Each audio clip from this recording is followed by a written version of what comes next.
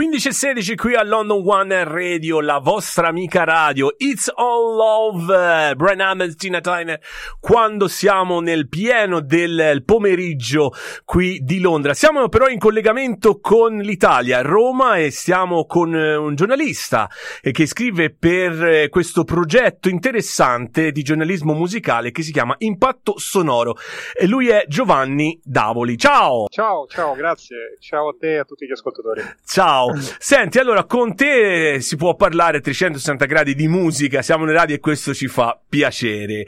Senti, allora io ho notato, anche leggendo i tuoi articoli appunto sul impatto sonoro, che invito anche a leggere perché veramente sono molto interessanti e particolari, ma ce n'è uno che mi ha colpito, dove dici che la musica del futuro suonerà come quella del passato, forse anche meglio, insomma quel lossless. Ce ne vuoi spiegare un po' più in profondità? Sì, questo è un argomento interessantissimo effettivamente, grazie di averlo menzionato. E quello che è successo è che con la musica liquida c'è stata, fino ad ora almeno, c'era stata un risparmio da parte dei provider dei servizi musicali che faceva sì che utilizzano tuttora dei file compressi, per cui praticamente se tu prendi una canzone da un CD e la rippi sul tuo computer, ti dà magari, che ne so, 15 MB.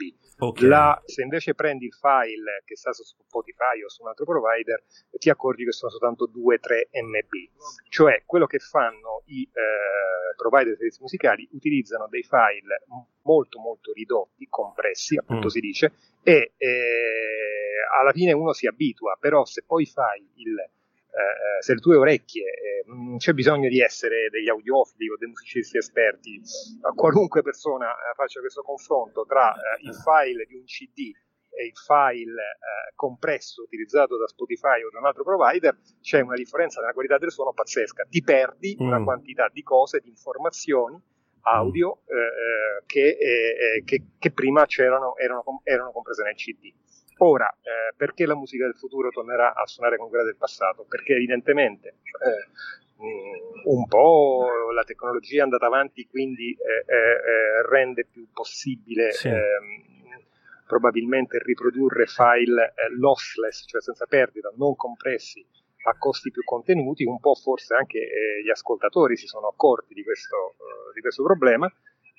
Varie compagnie, vari provider di servizi musicali, tra cui lo stesso Spotify, hanno annunciato che molto presto inizieranno ad avere sulle loro piattaforme dei file lossless, in modo che tutti gli ascoltatori potranno tornare a godere dell'esperienza musicale così come era una volta. Guarda, il nostro 0758659797, che è la nostra linea diretta con con i nostri radioascoltatori, c'è una domanda di Marco da Bergamo e ci dice: guarda, io ho tanti vinili e li ho trasferiti tutti su MP3 e mi accorgo della differenza ascoltando il solito vinile in MP3 dal vinile normale. Allora la domanda è questa: e per il vinile? Cioè il vinile rimane sempre la qualità del vinile? Beh, qui si potrebbe aprire un discorso che dura anni. Comunque sia, cercando di farla breve, sicuramente Marco ha ragione, cioè se lui porta il vinile in MP3, per forza di cose ha una perdita, ma il problema è l'MP3.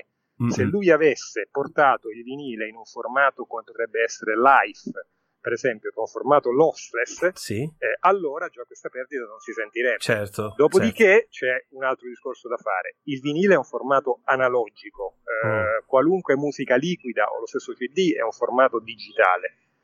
La musica analogica e la musica digitale sono due cose diverse, talmente diverse che in realtà la musica digitale, per arrivare alle nostre orecchie, deve essere trasformata in analogica. Cioè la musica digitale non esiste, sono delle informazioni, dei dati che devono passare attraverso un processore che viene chiamato DAC, Digital to Analog Converter, che è presente in tutti i dispositivi, compreso nel vostro telefonino, in tutti i telefonini che riproducono audio, per rendere la musica audibile. Allora lì si apre un mondo.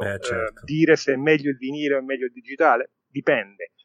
Sicuramente è meglio il vinile di un digitale compresso. Tra un vinile e un digitale non compresso entrano in gioco tutta una serie di altri fattori, tra cui la qualità del DAC che menzionavamo prima, o la qualità dell'amplificatore, la qualità delle casse, eccetera, eccetera. Questo mi dai un assist per dirti che bisognerà ricontattarti, perché insomma c'è veramente un mondo dell'ascolto importante e interessante. Noi che facciamo radio e quindi diamo un prodotto per essere ascoltato, ti puoi immaginare per noi quanto è importante. Senti, essendo anche ovviamente un esperto di musica, quali sono secondo te le tendenze più importanti, ecco, nella scena emergente del rock italiano, al di là dei Maneskin che ci hanno fatto capire, arrivando fino al vertice, al tetto del mondo, che il rock è ancora vivo e come se è vivo, ma quelle di tendenza nella scena emergente c'è ancora da sperare? Allora, guarda, se parliamo di Italia sicuramente sì. I Maneskin sono sicuramente un fenomeno importante, però i Maneskin musicalmente non stanno inventando nulla. I Maneskin sostanzialmente, se vai a vedere, rifanno un cliché, cioè rifanno la vecchia musica rock, glam rock, sì, punk rock, eccetera, eccetera, ma non stanno portando delle vere novità. Hanno il grosso merito di far conoscere alle nuove generazioni i musicisti a cui loro si ispirano, questo sì. Okay. Forse anche questa è la novità, no, Giovanni? Forse anche questa è la grande novità. Sì, no, questo è fondamentale, perché un ventenne ha bisogno di dei modelli, degli eroi con cui potersi identificare della loro età, e quindi ascoltano i Maneskin, poi scoprono che i Maneskin sono ispirati ai Led Zeppelin e allora scopriranno anche Led Zeppelin. Certo. Quindi questo è sicuramente utilissimo e io sarò l'ultimo a lamentarmi. Se invece voi vogliamo parlare di artisti che innovano in Italia e che portano il rock su nuove frontiere, io ne citerei uno su tutti, che è Io sono un cane, questo è il suo nome d'arte, non mi chiedete perché, è un nome molto particolare. già risuonato, già risaputo. Esatto, è un artista sardo che fa una musica veramente molto innovativa, con influenze, possiamo citare Radiohead, possiamo citare Nick Cave, possiamo citare comunque influenze in parte sicuramente italiane, ma anche anglosassoni, anche di musica etnica. È un artista che sta avendo un successo abbastanza importante di critica. Ok. Questo, insomma, c'è anche nel mondo, diciamo, emergente della musica rock, anche qua, alta trasmissione, Giovanni, perché c'è un mondo anche qua interessantissimo e noi ci bussano veramente tantissimi giovani alle porte. Però c'è una domanda che ti voglio fare: ma i giovani in Italia, al di là del tipo di musica che fanno, secondo te soffrono ancora nell'emergere? Perché per esempio qui i gruppi hanno, secondo me, qui intendo in Gran Bretagna, a Londra, hanno più possibilità di farsi conoscere, per esempio suonando tutte le sere dal vivo nei locali. In Italia non ci sono le stesse opportunità che puoi avere in Inghilterra, ma Olanda, Germania. Io conosco dei giovani musicisti italiani che hanno deciso semplicemente di andarsene e trovare le loro chance in Olanda o in Germania, perché in Italia il circuito live offre pochissimo e offre pochissime possibilità di creare una scena emergente per qualcuno che voglia vivere di musica. Senti, oggi è più facile emergere anche grazie ai social, che ti danno più la possibilità di essere visto e ascoltato, o è meglio fare quella gavetta del passato e durare più a lungo? Ma pure questa è una bellissima domanda. Ci sono dei pro e dei contro, no? Nel sistema attuale. Chiunque con pochi soldi può produrre musica e rilasciarla e metterla lì sul web affinché la gente lo ascolti, però poi se non hai sotto un supporto, un marketing, magari una casa discografica che investete, è molto difficile che tu possa veramente emergere. Dall'altra parte, nel sistema di una volta, nei sistemi 40-50 anni fa, gli artisti erano ostaggi delle case discografiche, cioè se una casa discografica non ti prendeva sotto la sua ala, tu non avevi nessuna possibilità di emergere, quindi non saprei quale dei due sistemi è migliore, francamente. E tanto c'è Martina da Birmingham, ci è in ascolto attraverso Alexa e ci sta chiedendo sul nostro WhatsApp, a te più che altro, ti sta chiedendo, dice: ma anche il suono, la tipologia del suono che noi si parlava appunto all'inizio, che noi ascoltiamo attraverso i device, si va con il tempo velocizzando, perché ovviamente c'è tanta musica, c'è tanto ascolto e quindi si va a perdere nella qualità.